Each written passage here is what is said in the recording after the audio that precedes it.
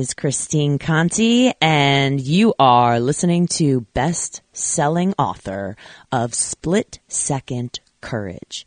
What if your fears were the key to your dreams? That's right, everyone. Available on Amazon right now as an ebook or paperback. Grab your copy today and unleash your inner superhero. What is holding you back from living the life you truly deserve?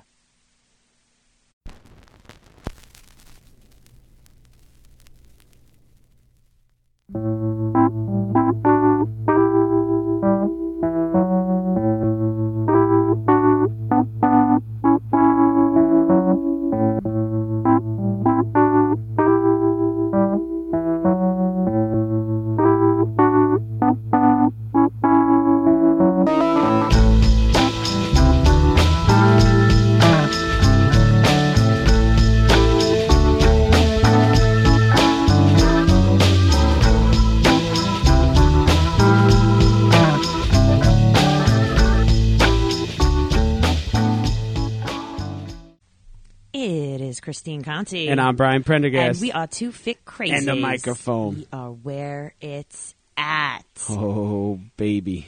It has been, I feel like, way too long since we've done that introduction. Well, yeah. There's been a lot happening. A lot. I went away for a little bit, Conti. You were on the other side of the planet, and I was all the heck over the place in the United States. You've been all over the place. I've been keeping track of you. So it's, where in the world are the two fit crazies is what it is. Exactly. Move over, Carmen Sandiego. Here we go. Two fit crazies worldwide. So global. We have good excuses, though. And today, I'm so freaking excited for today. I didn't even want to talk to Brian. I've been avoiding talking to you about this, and I've been dying to hear all about it because this is big. And before we get into this, what I think is really cool, and I was thinking about this because I'm sentimental. I was thinking the other day about just how you have taken, everything that you believe in and all this goodness and change in the world and you've gone out and done it on a world level. That's what's so cool. And as your friend, to sit back and be like, this is really freaking cool to see Brian go from, all right, you've got this, this crew and you have positive everything here, but it's so much greater. And I'm proud to be a tiny, teeny part of this. Oh, you're a big part, Conti. I am welling up right now. Well, I've had a lot of drives, a lot of long drives to think about a lot of things. And I was driving at some point. I'm like, this is so cool. I was just so excited for you. That's all. It's, listen, do not ever underestimate the power of communication. And in this case, a single email. Mm-hmm. Yeah. That I was looking at something back in 2020, maybe going into 21, right? I think it was right. It was in between Christmas and New Year's of 20. Mm-hmm. So COVID was already kind of, we're through with it. We've been 8 months in and all that stuff. That was March of 2020. So this is December of 2020. And, I'm one of my favorite musicians of all time. And I was aware of the Joe Strummer Foundation and what they do. And I just thought it was awesome. We've talked about it many times on here because it's so amazing. Yeah. And the Joe Strummer Foundation and Joe Strummer, there was these famous pictures of him running the London Marathon in, 1982. In 1982. Or 3. Lead singer of The Clash. Did you mention that? Of course. Okay. Just want to make sure everybody who's not in the know now knows. Just a soul that is dearly missed. He passed away in 2002, and he is somebody that his voice would be very useful in these troubled times that we live in now. He would be someone to lean on. He had a really awesome perspective on life and just how music and just as far as I'm concerned, the right way to live, right? Maybe it's different for others, but it works for me. And so I, reached out to the Joe Strummer Foundation, blind email, and said, hey, listen, you guys are trying to raise money. Running is always a good way to raise money. There's charity partnerships with big races, and if maybe, just maybe, I can help you out with anything, whether it's coaching or creating these relationships and getting in touch with, people that I know in running and just, making anything happen. Like, if you're interested, I'm interested. And, I get an email back about, a few days later from a fellow named Jamie Webb. Jamie said, hey, mate, I'm run the whole foundation and I'm keen on running too. And let's chat. So we begin the chat, and long story short, none of the races were even happening. So charity partnerships within the races just weren't happening either. So we just decided to make a club. Like, let's just go social media with this thing and, throw something on Instagram, throw something on Facebook and make a group for it, and let's see what happens. And, his mailing list went out and announced us as a club, and we just kind of decided to go in that direction. And wouldn't you know it, there's other people like us in this world that had similar interests and thought it was really cool and knew of the pictures of Joe. The pictures of Joe Strummer running the London Marathon are pretty famous. He's got a mohawk. It's pretty cool. It's part of our logo now, JSF Runners, the Joe Strummer Foundation Runners. And, just little by little, we do little things. We make virtual runs that, once a year for Joe's birthday, we have a larger virtual run where we do collect some money. And this money, sometimes, for the foundation supports in a great way this organization in Sierra Leone, Africa. And Sierra Leone is an organization called Way Out Arts. And it's for street youth. It's for street people, street kids. They're not all youth. Anyone under 35 is young to me, so is youth. So that's the age. It's not for young children. It's for people that are street youth in a very, very poor and impoverished country. And Way Out does amazing work. They teach they hook them up with producers. They make music, and they also teach the kids. They do a lot of video and video editing, and they teach them how to use, Adobe Premiere to edit videos and things like that. And they make awesome, amazing documentaries, and they just give these kids something. Art, graphic design, they make posters and things like that, like for promotions. And, they teach them how to do all this stuff, logos and these, they have nothing, right? And I'll get into that as we go. So it came time to visit Sierra Leone with the Joe Strummer Foundation runners and Joe Strummer Foundation and Jamie, who's become a great friend of mine, and a fellow named Jack, who's a music producer, who was there with us along for the trip. And I met Jamie face to face for the very first time in the airport in Brussels, Belgium. Flew over. I flew from the U.S. and out of JFK, and Jamie flew from London, and Jamie and Jack flew from there, and we got to hang out there for a little bit and then hop on the plane and go to Freetown, Sierra Leone. All the while leading up to this, knowing and anticipating the trip, I've been sending running schedules to the kids down there and just training plan to the members of Way Out Arts. And they started the Way Out Arts Street Runners Club. Nice.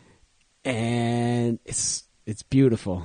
It's really incredible to get to, help these kids, and they have nothing, and it's all in the name of health, right? I didn't really make it anything about performance or anything like that. It was just like, get a little something for yourself, like, let's just be like, live a healthier life. And the stories that I had heard of them and from them, was just their life is hard, right? It's a very, very poor place, and there's just not a lot of opportunity.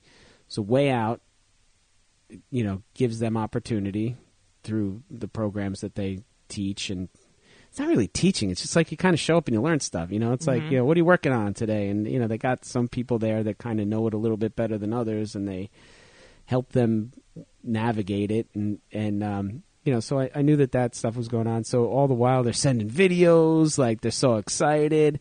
And we planned a run for while I was there. Among other things, we did a lot of different projects while I was there. But the big thing for me, at least, was a run that we called, it was a marathon. We were going to run a marathon while we were there. And just kind of laid it out, like, do as much as you can. I was really, really strong and told them over and over again, like, you don't have to try and run this whole thing. They're still getting up to speed. Mm-hmm. And, look, their equipment and their gear and sneakers and things like that aren't great. Their nutrition isn't great, right? They don't have the ability to go and just shop for a normal diet, mm-hmm. right? It was explained to me they eat what they can when they can. Right. So, to give you a little bit of that. So, and, it was all different abilities. And, so we get there and it was cool. And we went for a couple training runs. I met the group. We got like a huge, welcoming that was mm-hmm. accompanied by music and drums and singing and dancing. And welcome to Salon, which is Sierra Leone. Welcome to Way Out Arts. And just, it was probably 30 of them. Mm-hmm. All welcoming us, like excited, really, really excited. And the foundation, too, because the foundation funds all of this stuff. Mm-hmm. So, like, for them to meet Jamie, like, Jamie's on the mural on the wall at Way Out Arts. They have all the artists that are there, and then there's Jamie. Like Mr. Joe Strummer Foundation, like, he's up on the big, gigantic picture of him on the wall. So, really just amazing, like, really cool things that I just got to do and was able to do everything. We went for a run. We visited some of the spots around Sierra Leone, which is, fairly large country, that they had projects going on, which were incredible and insane at the same time. One of them is in the male prison. I spent about 4 hours in the Sierra Leone prison, and they have nothing more than just a little room, kind of like cement wall mm-hmm. type of room. It was all outside. Like when you went in, it was outside, like all the prisoners, and we walked right in. There was no guards. There was nothing, and spent about 4 hours or so in there. Jack, the music producer, has the soundboard. He brings in a couple of the prisoners who are talented beyond anything. They're extremely talented singers, rappers, dancers, like, just musicians, and they're very, very talented kids. Once a week, Way Out goes in, and they have twice a week actually. One day they have the producer, like they have somebody who's there. They make some mm-hmm. beats, they rap over it, they kind of cut some albums, they record things. When Jack was there, he's a really pretty well-known producer, so he was able to do a little bit more with that, and they like really brought in the A game for that. And then another day a week they have like a courtyard cypher where they just rap, like they pass the mic and they have a PA system, and it's like they just let it all out, like they blow off steam. But it is a third world country, mm-hmm. like beyond. It's top 5 poorest countries on the planet. Like statistically, it's not like it's and the prison is rough. I got to talking to some of the the musicians or the rappers. One dude in particular. I'm talking to him, and it came up. He told me why he was there, and he's serving life. He's sentenced to be hung, and he swears he didn't kill his grandmother, but that's why he's there. Mm-hmm. And then there was a few other mixed in. There was a lot of protests in August. Mm-hmm. That the street protests. So there was a lot of people in the prison from those protests that they've been in there since August. It's now November. Like maybe they'll end up on a docket somehow, and their case will be heard. If not, they just stay there. Right off of where the little musician sound system thing was. Where they have the little studio. I wouldn't even call it a studio. It's basically a desk with a mixing board on it. Was the kitchen. And the kitchen was just outdoors. And they had a few people working, prisoners, making fish mm-hmm. on the ground, like there's some places you don't want to eat, and one of them's a Sierra Leone prison. It was foul, like very, very rough living conditions, and and if you had to take a piss, you just went like in the corner. And that's common though. I mean, you see like kids taking a shit like in the road. Like there's nothing. It's not like. I'm curious as to. I mean, even for. I'm just curious. There's a lot of people. I mean, I've traveled to some pretty rough places before in the world, and I'm curious as to what was, what was it like? Like, I know you keep saying, it was they live rough lives and they have nothing. Like, explain that, because I know even our listeners, many people don't understand what nothing means, and I'm curious as to what you saw that was like a oh my gosh moment. I've been to some fucked up places too, right? I've been to some places. I've been to places in Mexico that were devastatingly poor and nothing like, and Costa Rica is kind of like Disneyland. But there are some places there that, I'd seen. And even, I hate to explain it, but, even here in the States, there's some rough places, right? This is unlike anything you've ever seen before or could imagine. Africa is a messed up place. Mm-hmm. Africa it's corrupt. It's incredibly poor. They said that like 60 to 70% of the GDP that of the country is from money that comes in from outside, from people that left and maybe have gone to Europe and or Nigeria or some of the more populated areas where they can make money, right? And they send it back. That's how the country kind of operates. Wow. There's no money, and nobody has any money. Everybody pretty much lives in poverty. And when I say poverty, it is the worst of the worst. I saw living conditions like you would never want to see ever. I mean, I'll explain. What did you say? Okay, so we did tour the slums. Like, we did go into the slums because Way Out had a little bit of not a business thing. There was a group that they're called the Iron Team. So the Iron Team wanted. They live in the slums. They're tin shanties. They're nothing. Mm-hmm. There's trash everywhere. There's like, maybe they have power. Like they tapped into something and they ran a power, like a extension cords to get something. But it's bad. And it floods. When it's raining season, it floods. It floods, like people die, like animals die, babies die. It's devastatingly bad, right? Because there's just people on top of people and there's just no place to go. When the floods come, it wipes everything out. It is. They have nothing. Like I can't even explain it any other way. Like it's constant hustle for survival. At all times.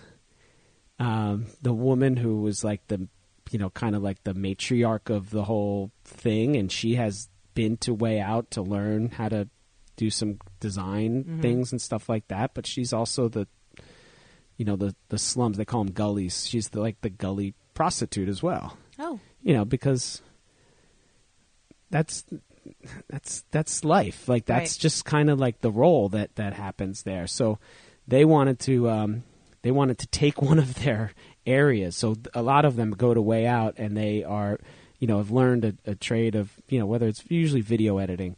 So they had, and Way Out gave them a piece of technology. It's probably like a, 15, 20-year-old laptop that like maybe they can do something with. And, but when it floods, all that stuff gets washed away. So they lose it. So, and Way Out, the building is kind of far for them, right? How do you get there? Right? If you walk, it's over an hour just because of the way that it is, where it is. And, the bicycle, you don't have a bicycle. And if you do, it's hilly as shit. Like, you're not riding a bicycle on this thing. And, there's some, like, public transportation, like they call them kekes, which is kind of like I think in other countries they call them, like, tut-tuts. They're, like, little motorcycle things that you can sit in the back, like, 3 across. And we made great use of those. You can get around pretty well with those. But they don't have the ability to do that. So they had a little setup in their gully, and I'm telling you, these are bad. There's little narrow walkways that go from house to house, and it's just like there's animals and stray dogs and a river that runs through it that they constantly just try and dredge themselves with a shovel, so that when next time the floods come, like they have less flooding, I guess. Devastating. Everybody, poor health. Like you can't, it's bad. So they were requesting a little funds so that they can raise up one of the buildings so that they can have like some shelter from the storm, I guess, and let the floodwaters go through. So we went into there, I saw firsthand, and what gracious, loving, caring people. They have absolutely nothing, and they're beautiful. They're happy. Right? I like, that was one of, like, my kids have everything, and they're whining all the time. And even, some of, like us, me, I don't always appreciate everything that we have. And they do. They were welcoming us into their home. They were just incredible spirit, right? There was no bitterness. There was no anything. And maybe it's just ignorance and bliss and just not really understanding what it's like outside of their, their orb. But I can't explain how beautiful they are. There was singing, there was dancing, there was kindness, there was just, everything was beautiful, despite everything around them just being, it's a really, really screwed up place. Another time we went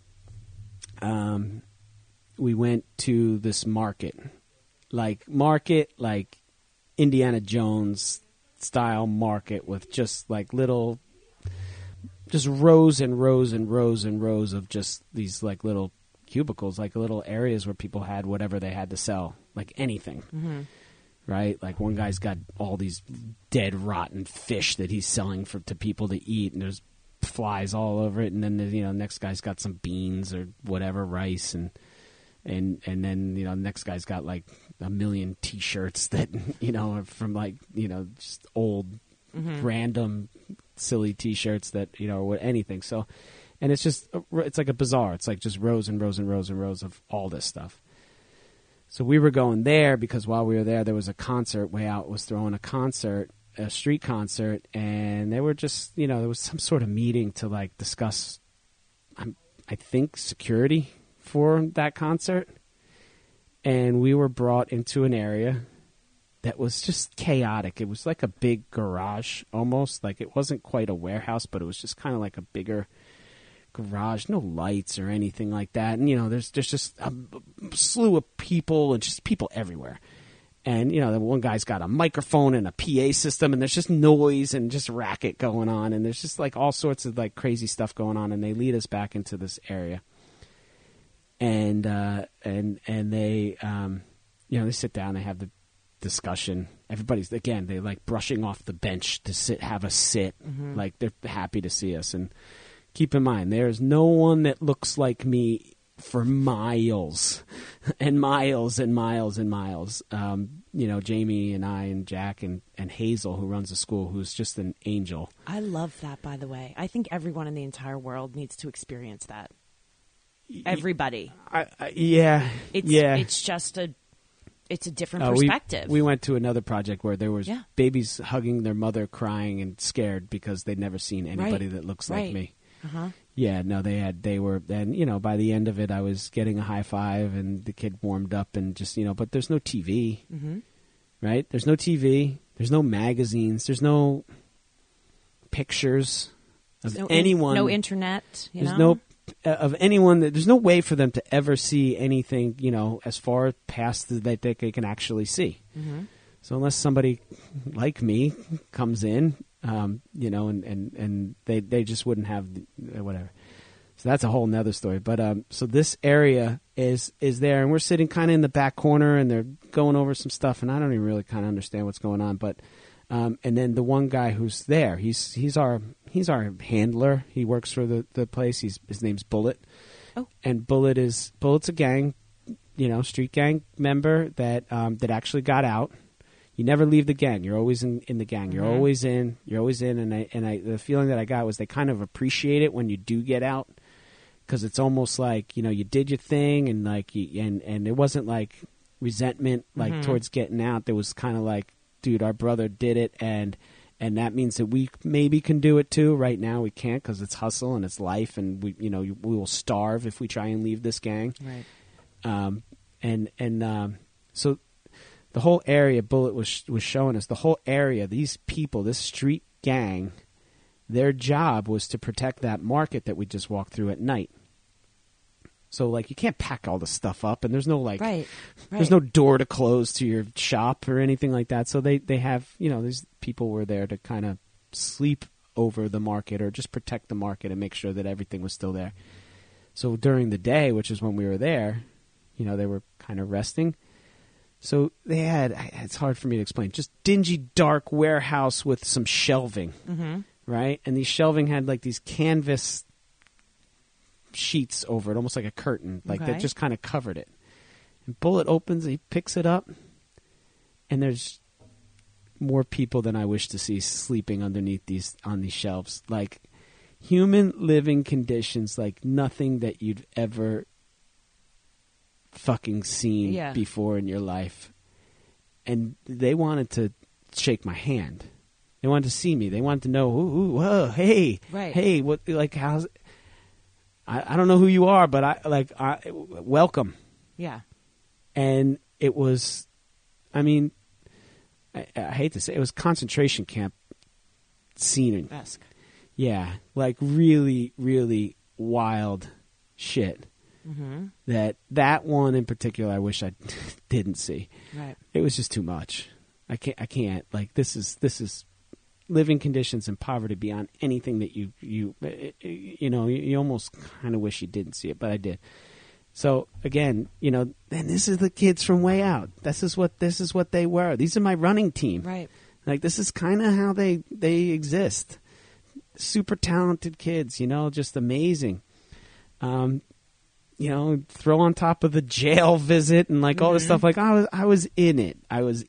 Like, it wasn't just like some vacation where I was going to run and stuff like that. Like, we were doing some real stuff and helping this organization that helps all of these people, right? So the Joe Strummer Foundation funds a lot of what Way Out Arts does, and they need it because they can't have a car wash or a fundraiser, like they're not selling cookie dough, like, or whatever it is that they are mums. There's no mum sale. So, it's just really cool. So, and then, so all the while we're doing some group runs, we're doing some training runs, I'm learning kind of like what they do and they're all just amazing. They're freaking talented kids, and they're making music, and it's awesome. The concert was awesome. I mean, I went to some, like, and they have like a dance portion of it. They had a spoken word portion of it, like really. And then they had the headliner, which is this dude Mash P, who's a Way Out artist that made it. He's been in London on a work visa. He's been like on a 6-month visa. He's there making music. He's there doing it. His story is wild. I mean, he was taken by a tribe of cannibals and was in the pit. The pit. That's what he said. He was in the pit when he was very young. And, like, his grandfather had to, like, broker a deal to, like, get him out of the pit so he wasn't cannibalized by this, human sacrifice is not uncommon. I mean, it's wild. I know. It's fucking wild. Well, you read about it, right? You read about it, you hear about it, but to experience it is a whole nother thing. It's a lot. It's a lot. But I'm telling you, it wasn't all that because there was so much love as well. It was amazing, and it was loving, and the people were just like excited. Well, it's something that they have hope. You come to them, and it's like you are this vision of hope. It was, I mean, I guess they all wanted to come to America, right? They all wanted to come to. Oh yeah, by the way, Mash, after he was taken and saved from the cannibals, who's staying at my house? Who did you negotiate is going to be living in the Conti household? No, well then the Civil War in the country breaks out. So from 1991 to 2002, there was a big gigantic civil war where they employed. Their mechanism, their soldiers were children. The child soldiers of Sierra Leone was up until 2002. So Mash then went to go fight. He put an AK-47 in his hand when he was 8 years old. to have warfare with a bloody warfare with other children and, you know, tribes and men. It was freaking wild. It wasn't uncommon to see people with like no legs or a leg missing or a limb missing or something, or bullet holes. And like they, you know, we went to one place where Way Out has a little recording studio that was farther away. This was actually in like the diamond mining area. Okay. So that was interesting. We were stopped a few times by police, wanted to know what the hell we were doing in that area of Sierra Leone. You know, you had to show your papers, the immigration and things like that. We had to sign the book and make sure that, you know, they probably thought we were like CIA or something. Why else would we be there? Oh, you're a music charity? Sure. Yeah, sure. You're here on a running trip to Sierra Leone? Yeah, right. Asshole. What are you really doing here? And why? You know? Diamonds, all of them. But that's a real problem. Right, the diamond mining and the diamond theft and the power that holds with that. The government's corrupt, you know, so they take De Beers, you know, diamond company, and they can come over and hold like significant power, and it's really treacherous shit. So we went down there to an area that was extremely war torn, you know, not 20 years ago, and a lot of those guys now are 30, you know, and they're there to make music. They're talented. They got scars from bullets, you know, and there's one dude who is a talented artist, and that's his home area, and he's back there now, and he's trying to make it, you know, give these people opportunity. They have like one mixing board and a microphone, and you know, they're able to do some things with it and make awesome music. So, you know, just like really freaking wild. And then we get to run and we get to hang out, and then it came time to do the big run. I don't know if I should go, if this is new. How long were you there before you did the run? I was there for a week. Before the run. Okay. But let me tell you, I don't know if this needs to be explained too much, but Africa is really hot. Thank you for clarifying that. It's like Ryan. really hot in Africa.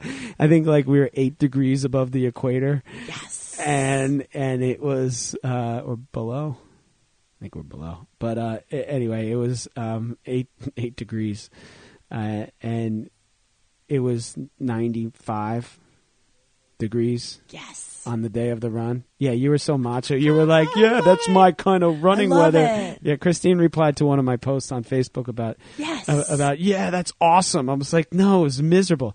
It was like 95 degrees with about 90% humidity, and we did it on a to make it kind of inclusive, so that, you know, if people wanted to go shorter or whatever, we did it. It was 3 miles out and 3 miles back for one leg, so 6 mile chunks we were kind of doing, and I set off at 8-minute pace. I just wanted to kind of cruise, and you know. My normal marathon pace is below 7 minutes, you know, so like, you know, but I was, you know, you're traveling a lot, you're not eating everything that you would do in your normal race prep, and hydration, forget about it. How do you hydrate for a week of 95 and 100% humidity when you're in the car and everything? The water, actually, like, you know, you can't just go to the spigot and get some water, you know, they actually have these plastic bags that are filled with water. So you get a bag of like plastic bags. They almost look like breast implants. They're like a camel pack, like those bags inside of. They're really small, but no, you just bite off the corner and you drink the water right out of the bag. They have bottled water, but that wasn't. You drink breast implants while you're in Africa. Kind of. I mean, breast milk. Actually, a couple years ago in the Marine Corps Marathon, they actually gave these out as water, so you can kind of hold it and carry it and things like that. But. So that's what you had. Okay. We did make sure that we got some bottles because I had some noon tabs and some hydration stuff. Okay. But it wasn't like a normal marathon where you got, you know, water stops and all that stuff. Right. There was a car out, you know, that was cruising around. That they were filming mostly. So like all the Way Out people were like way into That's so filming. awesome. And, yeah, it was really cool. And they're editing it, and it's gonna. Yeah, we're gonna have to tell us, and you know, so we'll we can put that out on for everything. sure. No, because it was really pretty cool. And we had over 20 of them, I believe, did at least a half marathon. Yes. 3 of us knocked down the whole thing. Me being one. This dude Maddie, who's an incredible runner, and the other guy, I forget his name. There was a lot of names. There was a lot of kids. Jamie? No, Jamie went. Jamie went 14, and then he jumped in a little bit at the end. To me, I struggled towards the end. I was good at 8-minute pace through about 21 miles.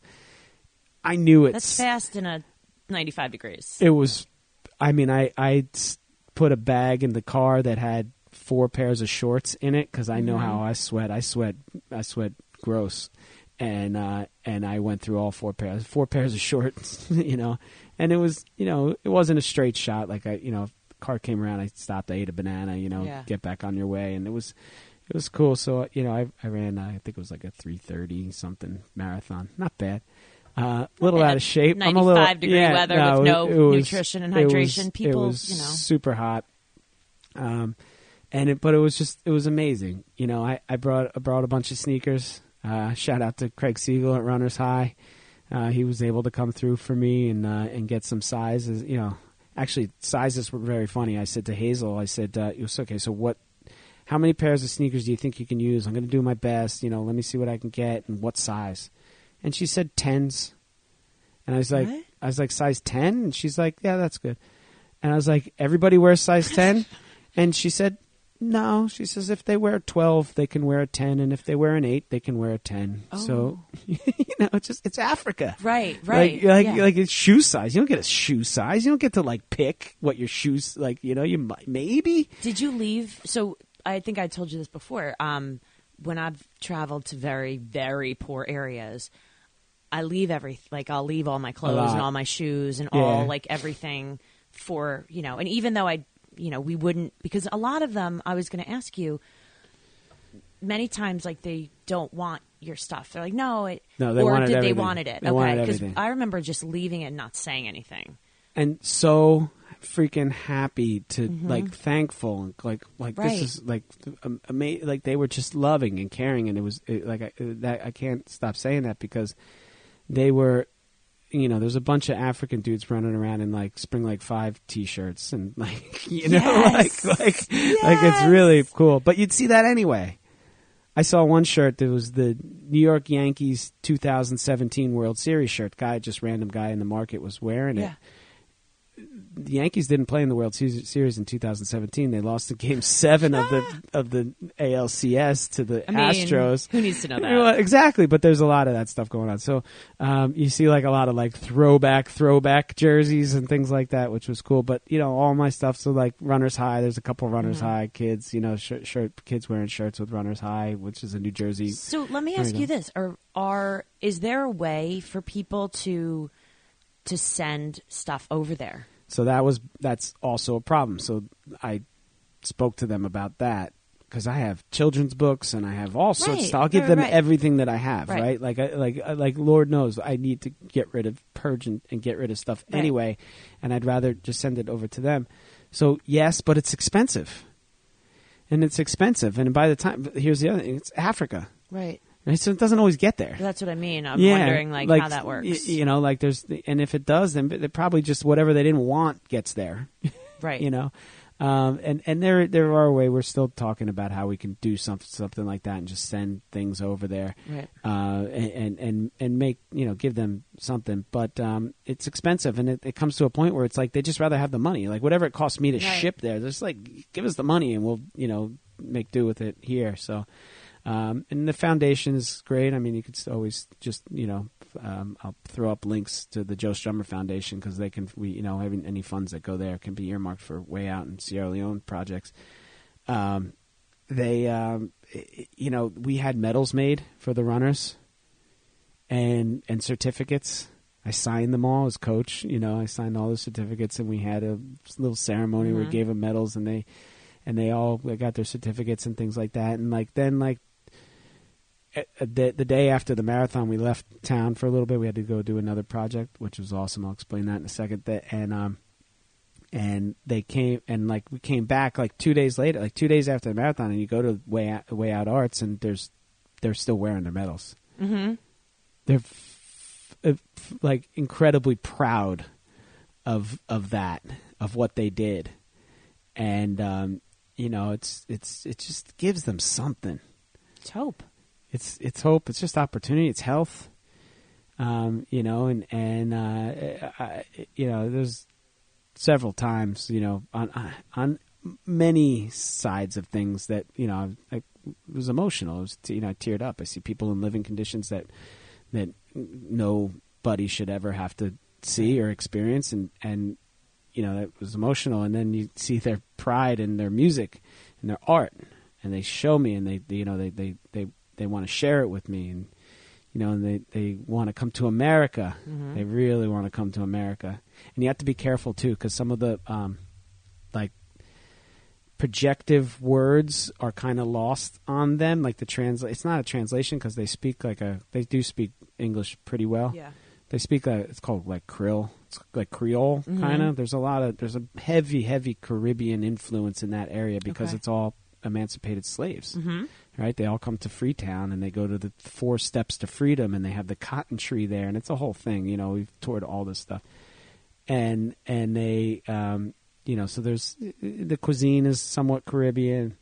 The music most definitely is, it's reggae, it's West African beats and things like that. And the language is, you can kind of pick it up. It's almost like being like, some Louisiana shit, or Haitian, things like that. So, it was cool, but you had to be careful, like like they say, oh, I want to go to America. And I say, like, anything like, you should go there. That means that I'm now taking you there. Oh.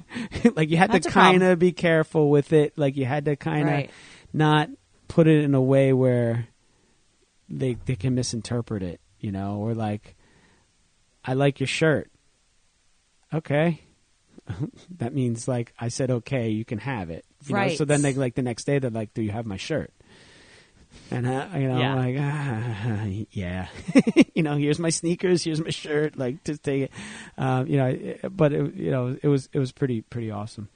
Walk us through, I mean, what's their day like? The kids that, or the people, anyway, with I guess the ones that you were working with. I mean, I can't imagine some of the stories, but what's their day like?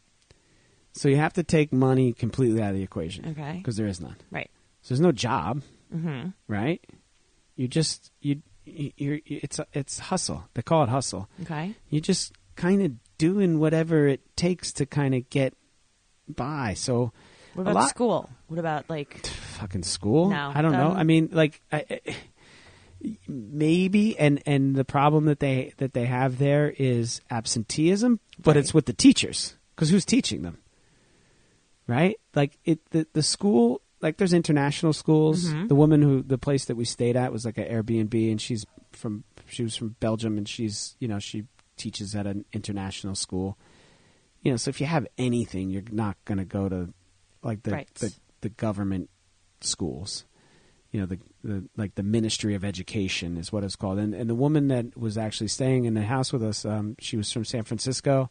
Young girl who was there for a year. She was working on the IT to develop a program to have them, just kind of follow the teachers so that they know who's doing what, maybe credentialing even, and absenteeism, because the teachers they wouldn't show up, right? Because it's like, so it's very, there's little money. There's very little money. Okay. And if they do, like if the Ministry of Education and the corrupt government gets money, the kids don't get it. Right. It lines their pockets. It's not like, everybody's poor. So like if it comes in like that, it just goes away. There's no infrastructure. It's that's why anything that they can do productive wise is beneficial to them, because it's really, you're just fucking killing time. You're just killing time. They were so helpful. Mm-hmm. Like we'd go out on the run, they would like almost protect us. Like dude, we're okay here, like everything. But they just wanted to let us know that that everything was safe, and just. There's one guy, Map Africa. That was his name, Map Africa. I love this dude. He was so helpful to us. If you need water, let me know. I will get you water. And you'd have to give him money to get water, but he would go and get it And, you know, when we were on the run, and, you know, and he would say, I'm going to hold on to your change because you're going to need water again. And when you do, you have 14 leones. You gave me 20. I used 6. We have 14 left. And, like, you know, he's like my accountant, my guard, my running partner, and his name was Map Africa. Love it. And he's, you know, just a talented dude who, you know, was a child soldier who freaking, you know, experienced unworldly shit, like, in his life. Just, it's just really, it's heavy. It's heavy. I said this. I said, it was incredible in almost every sense of the word, right? It was incredibly beautiful. The country is very nice. Like, it's beautiful. It's mountains. It's ocean. It's, you know, there's certain beaches you wouldn't swim in because they're just filled with pollution and sewage and everything else, because anything that rains, it just pushes it out into the Atlantic. We did go to one of the nicest beaches I ever seen in my life, though. Beautiful. While we were there, clean water. It was awesome. I body surfed for like 2 hours. It was great. And you know, you had to pay to get through the gates of that certain beach, which was good, because at the other beaches, get this, like, if they're public beaches or open access beaches, trucks show up, like big, huge trucks. And the dudes with shovels will just shovel up the sand and load it into the trucks. And at the end of the day, the trucks drive away filled, right? Because they use all that sand to make block and brick and just like infrastructure of anything that they can use, like, as a building material. So they use the beach as a quarry. So, like, the beaches are gone. Like, there's certain beaches that were, you know, they talk about how it used to be big and beautiful and stuff, and now it's gone. The water just comes right up because they've shoveled all the beach into a truck. to you know, to live and survive. I mean, who can blame them? Like, that's what it takes, right? What do you need? Right. What do you need? Some block or a beach, right? No brainer. So you know, it's just things like that. Like, you really you don't really, like, no, like, all the women are sex workers, like a lot of them. That's right. That's what feeds them. Right. That's how they live.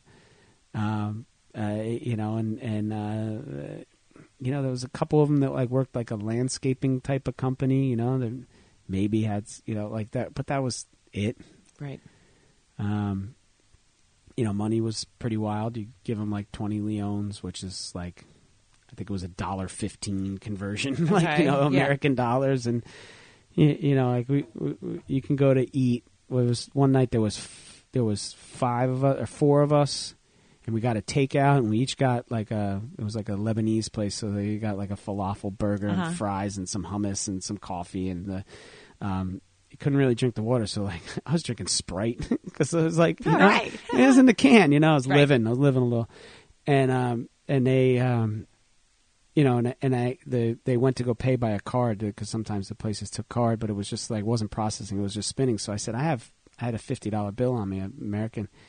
So I said, how much can I give you American dollars? And they said, yeah, absolutely. The guy takes out his calculator. He heads up, like, I mean, 4 men and a takeout and, like, all this stuff. He says $17. Oh no, yeah. Mm-hmm. It would have been, you know, it would have been 100 plus if we were at a restaurant. You know, here or wherever. Wow. So it's just, you know, it's just stuff like that.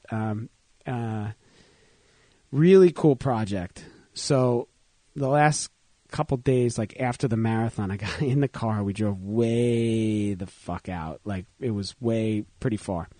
And this was somebody from Way Out made a documentary about the women, the abuse and the domestic violence and things within tribes, way out in the provinces, they call them. And there was, you know, it's rampant. It's a major issue, and it's been pounded into existence for forever. It's just the culture is, you know, the men abuse the women a lot, and it's, you know, and then, you know, the women would go to the tribal chief and voice a grievance of some sort, and they most of the time were told them to go be quiet. Right. You know, it just wasn't. It's just not, you know, it sounds horrible, but it's just the process of how it's been done there for forever and ever and ever. So there was a documentary that was being done because one of the women actually took her husband or the tribe to court to like file charges, and she won.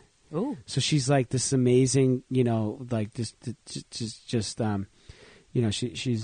just an advocate for all the women, and she's become like this like just an activist for all of this, and so she won, so she's there. So we went out. So while they're filming this documentary, some of the women that were the features, being interviewed and things like that, would say, "What is that thing? It's a camera.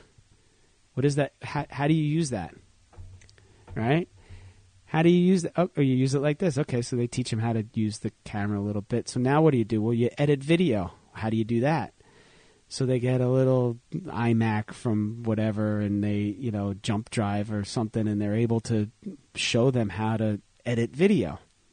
These women that are tribe, they are a good 4 or 5 hours away from city anything. Mm-hmm. It's really bad. They're really gardening. There's a magic well on the property that gets fresh water, and they can do anything they want with that, from clean their children or whatever. So all these women were now very interested in, and they had the ability to shoot and edit and create their own documentaries. So then they were creating these little movies, and the woman who made the documentary is now moved. She's out there. She's in the tribe. She lives on the tribal land, and she helps them do all this work, and they have made documentaries themselves, and they take them from like the little tribe spots all around, and they show the movies, and they've become like little mini celebrities because because they are also acting in these things, and they're sellouts. I mean, the sellout crowds, everybody is interested. It's actually helped the situation with the domestic violence. It's helped. I spoke to the tribe. I didn't speak to him, but we were there when Hazel was speaking to the tribe chief, mm-hmm. who said it's there's been a lot less domestic violence and less complaints.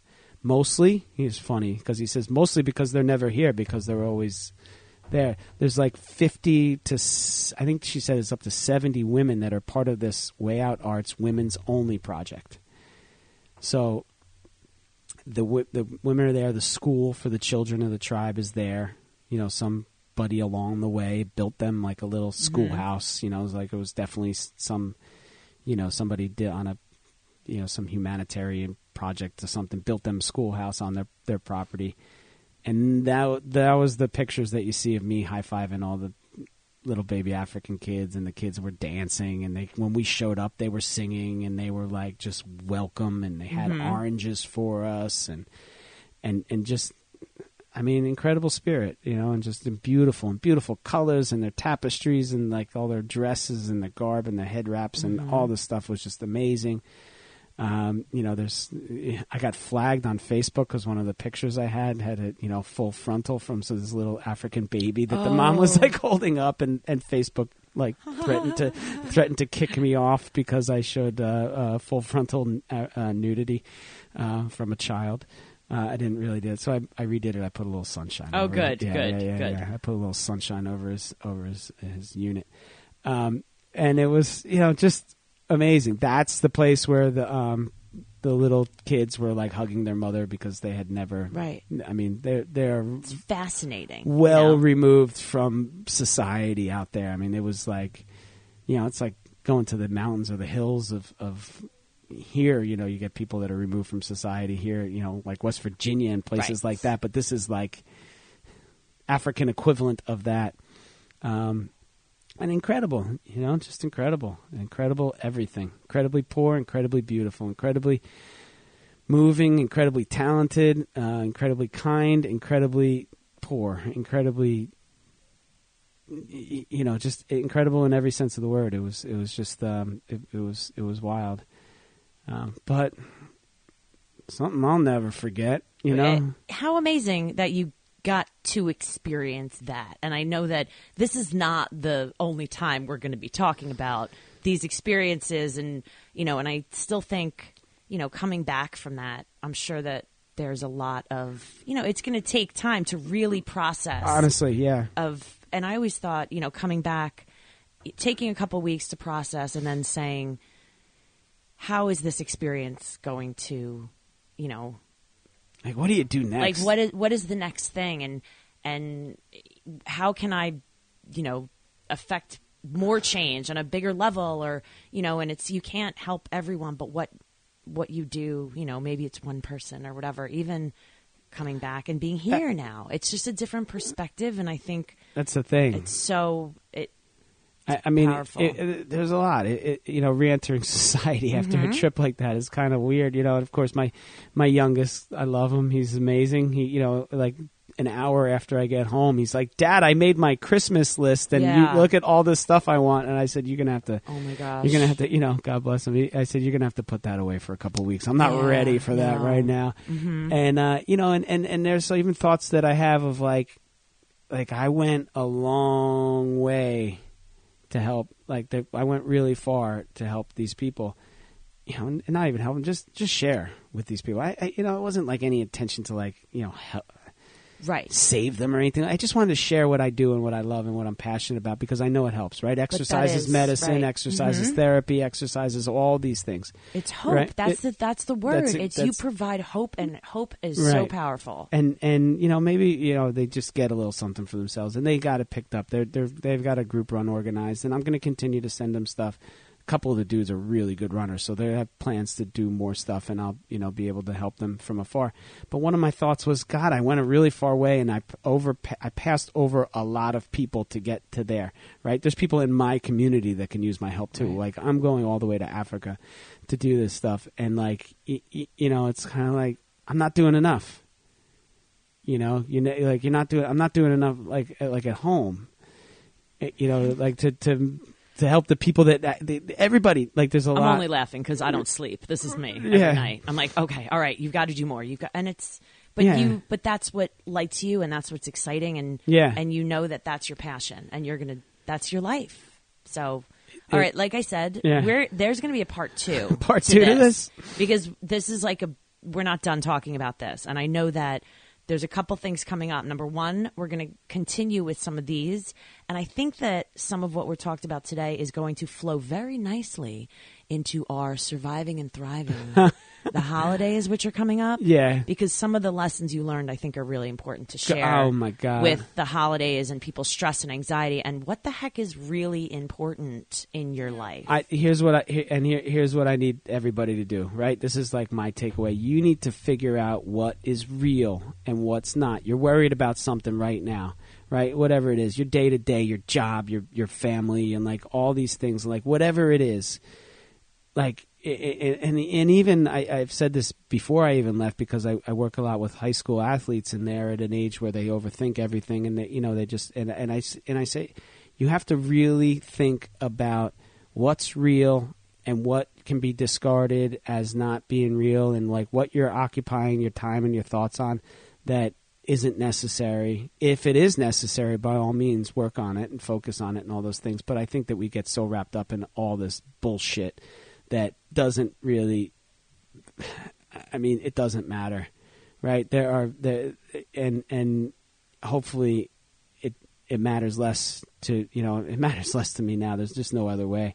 You get caught up in things, and, I was pushed right back into work meetings and relationships that I had put on hold for, 12 days that, now I'm back into it, and people's importance, and, sometimes it's my importance, and, I'm pushing my weight around, and none of it fucking matters. None of it. And, and Christmas and gifts, there are people out there that are far less fortunate than you, that are far less miserable than you too. Right? And I just think that if we kind of just take a good look at what is really happening, and what's real, and what deserves our attention and what doesn't, and if it doesn't, by all means, just let it freaking slide. Because there's some real, plenty of people out there would love to have your problems, right? Because their problems are way bigger than yours. Whether it's health or, financial or relationships or otherwise, it's there's plenty of people that would love to trade. And by the way, we are, company right here. We are the lucky ones that have figured this out before it's too late. And that's the most important thing, I hear from you is that, you're reiterating the fact that you get it. You get it. I mean, you got it before, but this was just a, huge reminder of, wow, yeah, you know what I'm doing in life right now and the messages I'm sending to people about what are the most important things in life. They're not freaking things. They're not people. things. Things are just stuff that you have to worry about and take care of. So silly. I mean, it seems so silly and it seems so cliche, but it's like so real once you get it. Yeah, I mean, it's relationships, it's smiles in the other direction. It's walking. They did it all for me. You know what I mean? It's like all that stuff that happened. Yeah, it's for them, and the organization, the Joe Strummer Foundation, like it's joestrummerfoundation.org. Like, go look it up. There'll be links in the show notes and all those things. And just it's their main thing is empowerment through music, right? Empowerment through the arts. And there's other stuff out there. There's other things that can be. I mean, there's the the American Heart Association, all those things. Like that's just not what this foundation does. It's empowerment through music. It's providing opportunity for people that wouldn't have it without some extra help. And that's what they do. And I mean, just an amazing thing because music's universal, right? Love is universal. Where's all the science people out there that are like, music, what does it do for your brain? What does it do for your cognition? What does it do for your mood and your mental state? Like all of this is, maybe they're not all getting money, you know what I mean? Like maybe they're not making money on this, but guess what? They're making themselves feel good and happiness. And that's to me what exercise is, specifically running, more so running, right? Like, doesn't cost anything. Nope. Everybody's got the ability to do it for the most part, unless you don't. And if you can do it, it'll help you in a number of ways. And we had Bart Yasso on the podcast, right? The great mayor of running, right? Love Bart Yasso, and his quote was, "Don't ever underestimate just how far running can take you." Mm-hmm. Literally, figuratively, geographically. Took you to Africa, and just bonds were made, and I'll probably see them again because I do plan on going back. But if I don't, it's just it's something that'll last with me for a long, long time, if not forever. And humbling. Sometimes you got to see the depths of existence in order to really understand it. Africa is a fucked up place. Like, really, and I'll just say it like that. It's wild, but awesome and beautiful. Right. And can't wait to go back. So that's what I got for you, Conti. Oh my gosh. We'll wrap up. I just, like I said, we could go on, I think, for hours and hours and hours because there's so much. And I'm curious as to, in another couple weeks of, with the holidays coming up and whatnot, if there's any other, kind of things that come to you that, you haven't thought of. I like you said, when you come back, it's almost like once you travel anywhere that's not a first world country and you come back to the United States, and I am not comparing this to anyone who's a soldier and has gone off into war or anything, but they, you talk about coming back and re-entering society. Yeah. It's the same, that same idea. This is a lot of nonsense sometimes. Yeah, we're real wrapped up in our own bullshit. So. And what's real, what's not. If you can figure that out, I think that you can focus on some things that make you happy and not some things that make you crazy, because I don't think any of it really matters. It's like my main goal was like to try and raise children that aren't assholes, right? Like if I could do that, I'm a success. Have good relationships with people, like kind, pay the bills, caring, but also children that be happy with what we do. Have taken all my life experiences for better or worse, and kind of teach them some things, and then let them teach me the rest. And really it's heavy, but I'm glad I did it. Oh my gosh. I'm glad you did it. I'm glad you came back. I'm glad that you have all these new we were well protected. Stories. Oh my gosh. We had guards at night that were just, Amaral. Amaro. Yeah, Anna Morel, something like that. He was awesome, big, huge monster of a man. Oh. That if anything, I felt very safe around him. It was good. We fed him well and gave him, paid him at the end of the week, and it was good. Africa, Good stuff. Africa. Oh, all right. Well, listen, everybody. I hope you got some good perspective on the world, and maybe sit back in your life and think about what you actually have and what you actually need, and take it from Brian there. Find out what's real. Yes. All right. So with that said, we are diving headfirst into the holiday season. Yeah.